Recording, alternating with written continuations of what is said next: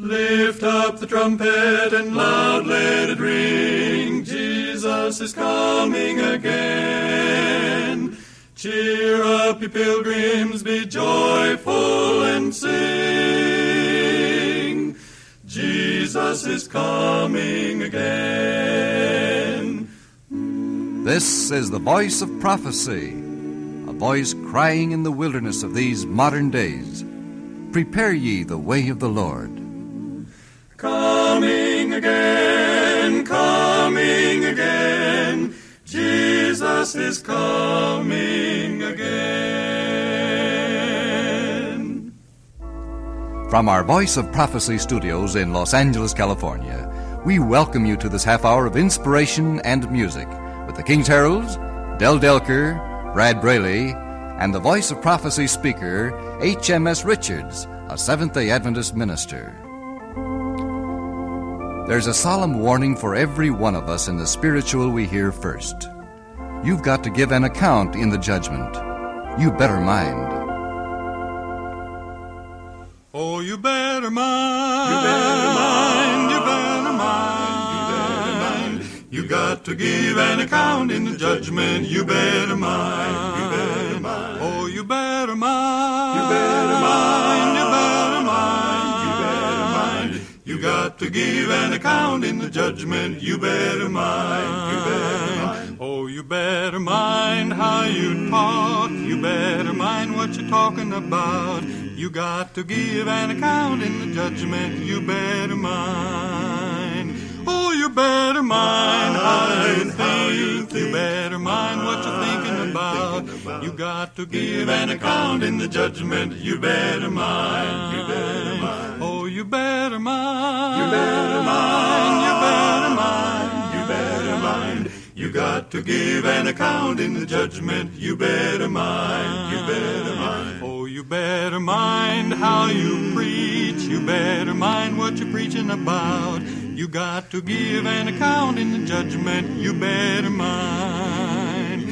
Oh, you better mind how you sing. You better mind what you're singing about. You got to give an account in the judgment. You better mind. You better mind. Oh, you better mind. You better mind. You better mind. You better mind. You got to give an account in the judgment. I got to give an account in the judgment. We got to give an account in the judgment. We better mind. We better mind. We better mind.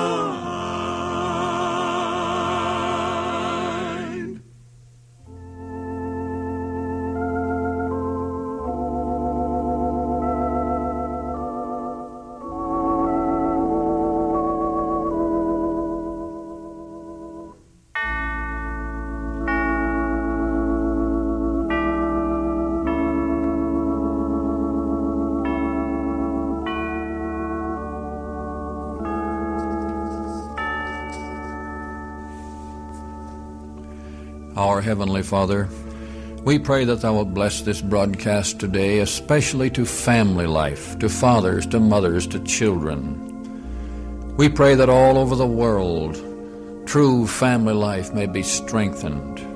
For out of the family we know Thy blessing can come on men. We ask it all in Jesus' name. There is a place of quiet rest near to the heart of God, a place where sin cannot molest, near to the heart of God.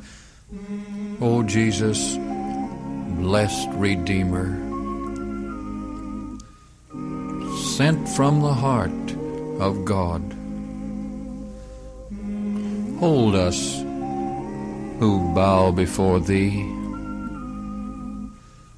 near to the heart of God.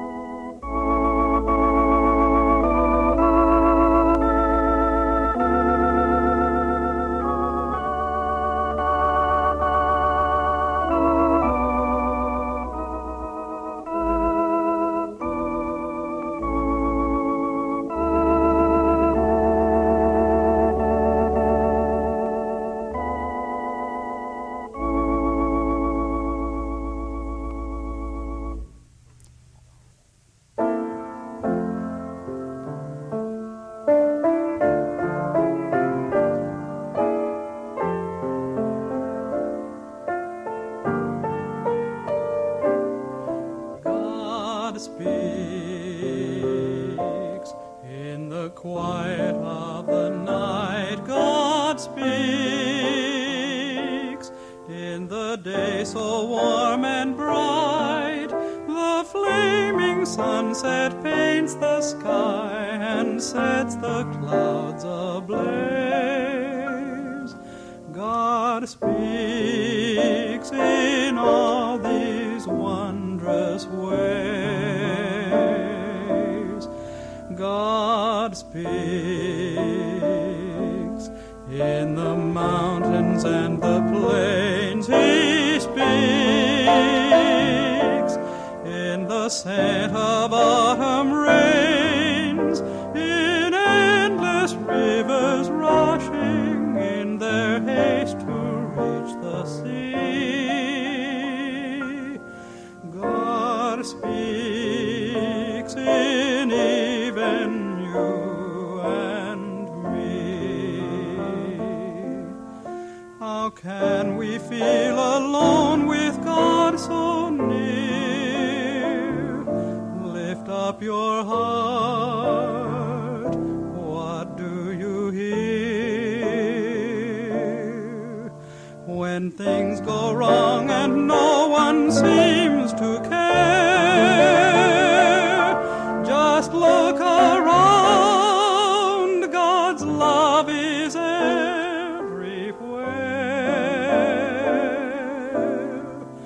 God speaks in the beauty of the snow. He speaks in the restless winds that blow. His voice is heard in chapel bells and in the peaceful doves. God speaks in every heart that loves.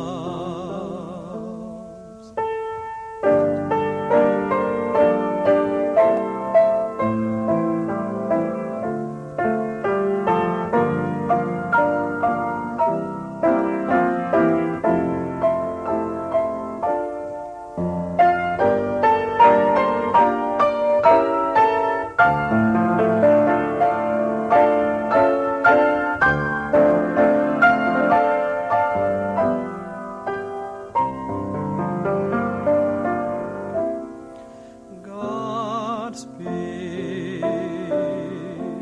in the mountains and the plains. He speaks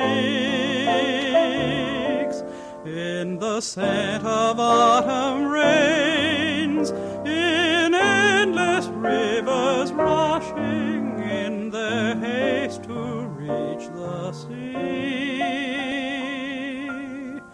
God speaks in even you and me.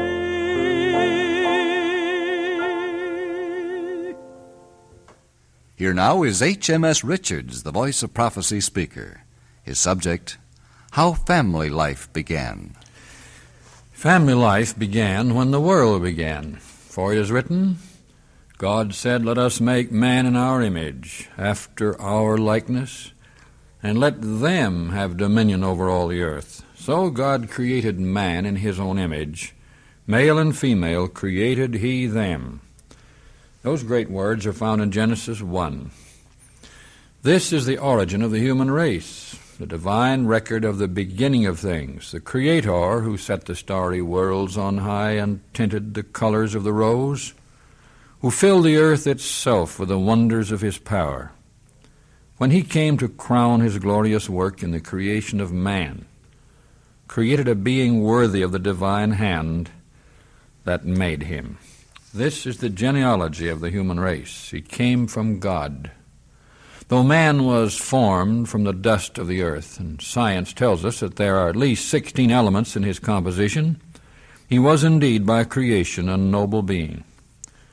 The genealogy of Jesus, as written in the Gospel of Luke, is traced back to the patriarch Seth, who was the son of Adam, who was the Son of God.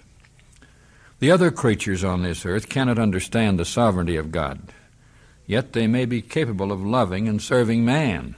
The psalmist wrote, "Thou madest him to have dominion over the works of thy hands. Thou hast put all things under his feet, the sheep and oxen, yea, the beasts of the field, the fowl of the air, the fish of the sea, and whatsoever passeth through the paths of the sea." That's the 8th Psalm. But in all this glorious creation there was not found an help meet or appropriate for the first man. Genesis 2:20. None was equal to him. God said, "It is not good that man should be alone. I will make him an help meet for him." Man was not made to dwell in solitude. He's a social being. He was made to love and to be loved. God himself gave Adam a companion. He provided an helpmeet for him, a help corresponding to him, one who could be one with him in love and sympathy.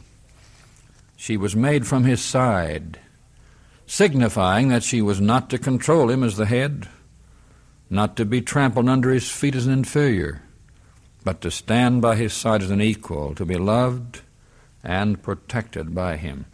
She was his second self. As the apostle put it, "No man ever yet hated his own flesh. For this cause shall a man leave his father and mother, and shall be joined unto his wife, and they two shall be one flesh." Ephesians 5:29. So we see that in reality, by creation and by bringing Adam and Eve together, God himself performed the first marriage. This is the institution of marriage. The creator of the universe was its originator. No wonder the Scripture declares that marriage is honorable. Hebrews 13:4 is one of God's first and finest gifts to man. We can only imagine the scene when Adam, awakened from his anesthetic sleep, saw standing before him his beautiful Eve, who was to be the mother of the race. Even the garden of God was no place to be alone. Of God it is said, "He setteth the solitary in families." Psalm 68:6. Many of God's children have lived solitary lives, but it's no ideal, not God's plan in the beginning. The divine command to the first couple was, "Be fruitful and multiply and replenish," or fill the earth. Genesis 1:28. As the years rolled by, Adam and Eve became the father and mother of sons and daughters. Every race on earth today that has the records may trace its lineage back to this first home founded by God himself, and to the beautiful Eve, the grandmother of the race. Of her it is written, "And Adam called his wife's name Eve," or living, because she was the mother of all living. Genesis 3:20. That's how home life began. It began in the mind of God and in the garden which he planted eastward in Eden. Even the dark shadow of sin and death did not destroy home life on earth. Without it, this world would be a much worse place in which to live. The most wonderful words, aside from the names of the divine being, are Father, Mother, Home, and Love. With all our failures and follies and wanderings about the earth, the great majority of human beings want a home. They want home life. They don't feel right without a home. The devil hates the home. Sometimes when we hear about the hundreds of thousands of divorces that have taken place in these latter days, we think that home life is done for. But far from it. The great majority of people still stand up for the home and wouldn't be without it. If you really want to live, be a part of a home, a son or a daughter, a father or a mother, a wife or a husband, with a home of your own. When God the Father placed his only begotten Son in this earth, he gave him a home and a mother's love. As a speaker on this broadcast, I could never tell you all what home was meant to me. First of all, there were the love and care and example of my father and mother. Kind words, care day and night, and love shown in actions and expressed in words, too. In our home there was little money, but lots of love. Not much furniture, but a great deal of affection. Not many dishes, but a good many books. The pictures on the walls were painted by Mother herself. Then there was the family worship every morning. How can my brother and I ever forget those times, the Friday evening worship at the beginning of the Sabbath, and those wonderful Sabbath days when we would hear dear Father preach, and Mother would always have something special for dinner. We loved to see the Sabbath come. The least I can do is to thank God for placing me in such a home. Then we would go to see my paternal grandparents. That was another Christian home. Grandfather was a Methodist minister, truly a man of God. On the other side of the family, my mother's parents also were Christians. Grandfather Sylvester had been a pioneer in the early days of the West, a gold seeker, a hunter, a scout, a blacksmith, a farmer, but above all, a man of God. What days we had with him on the farm and in the mountains. What deep impressions we received as we saw him read the Scriptures silently to himself with tears trickling down his cheeks. Oh, there's nothing like family life in a Christian home. You can never forget a real home. You take the memory of it with you wherever you go. You're a part of it as you spread home life over the earth. A friend of mine left the Middle West to carry on Christian work in the city of London, where he stayed for years. While there, he went to the Royal Albert Hall to hear Melba, the great singer. After thrilling the vast audience, which filled every seat, she began to sing old favorites, and especially Home, Sweet Home. My friend said that in a moment or two, he had forgotten all about London. He seemed to be back on the old Iowa farm where the tall corn was rustling in the wind and the squirrels were chattering in the oak trees. Finally, it was evening, and he was driving the cows home for milking. There was Mother at the kitchen door calling him to supper. He could see the smile that she always gave him when she handed him his bread and milk just as the sun was setting. Yes, he was back home again on the farm in Iowa. He was back home. So were thousands of other people that night, back in their own homes, where every memory took them as they listened to the song. Be it ever so humble, there's no place like home. A charm from the skies seems to hallow us there, which seek through the world is ne'er met with elsewhere. Home, home, sweet, sweet home. Be it ever so humble, there's no place like home. Suddenly the singing ceased, and with a start they all came back to the great city and to the duties of the moment. It would be well for us, we who have known Christian homes, to go back home, at least in mind, every once in a while. But better still, to go clear back to the first home, the home which God established. There in the beauties of nature, it was a home where men learned to appreciate the words of God, to enjoy the things of the outdoors. We read that in that home God talked with our first parents in the cool of the day. They heard His word. He was their father, their teacher. That's what every home needs today.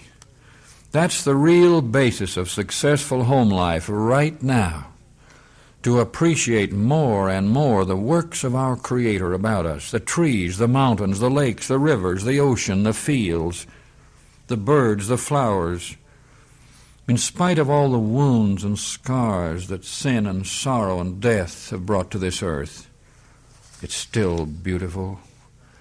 It reminds us of that far-off day when God said it was very good, and of the day coming when the earth shall be made new again, and men shall build homes and inhabit them, plant their own vineyards and eat the fruit of them, and long enjoy the works of their hands. Although we need to appreciate God's works, we need something more. We need to commune with Him. We need to know Him. We need to read His Word. We need to pray at the family altar. We need to light again those fires which have died out in so many homes. We need the flame of worship from the altar of the living God. One of the most sacred things in our home when I was a boy was a little motto that always hung on the wall of our best room, not far from the table. On it was these words, seemed to be holy to me. Christ is the head of this house, the unseen guest at every meal, the silent listener to every conversation.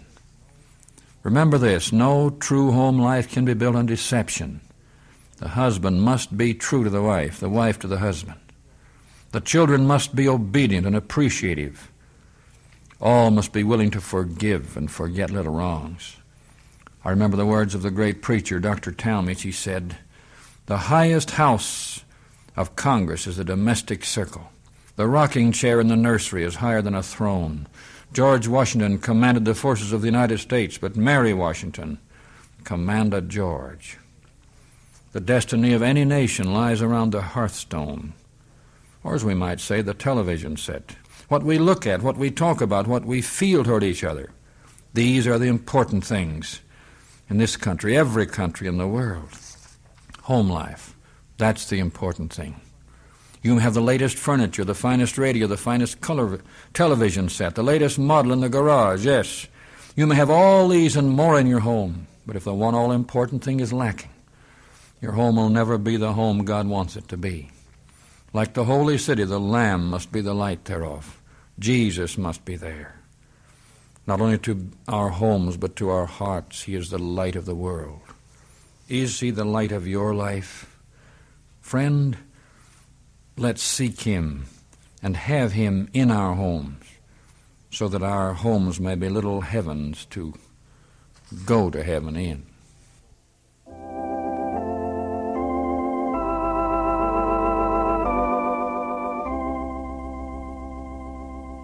Happy the home when God is there and love fills every breast, when one their wish and one their prayer, and one their heavenly rest. Happy the home where Jesus' name is sweet to every ear, where children early lisp His fame, and parents hold Him dear. Lord, let us in our homes agree this blessed peace to gain. Unite our hearts in love to Thee, and love to all will reign.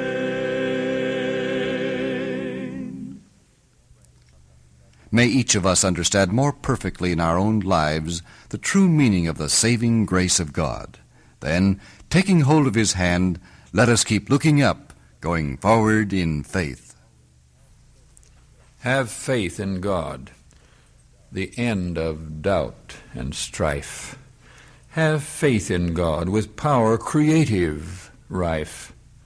Have faith in God. He spoke, and there was life.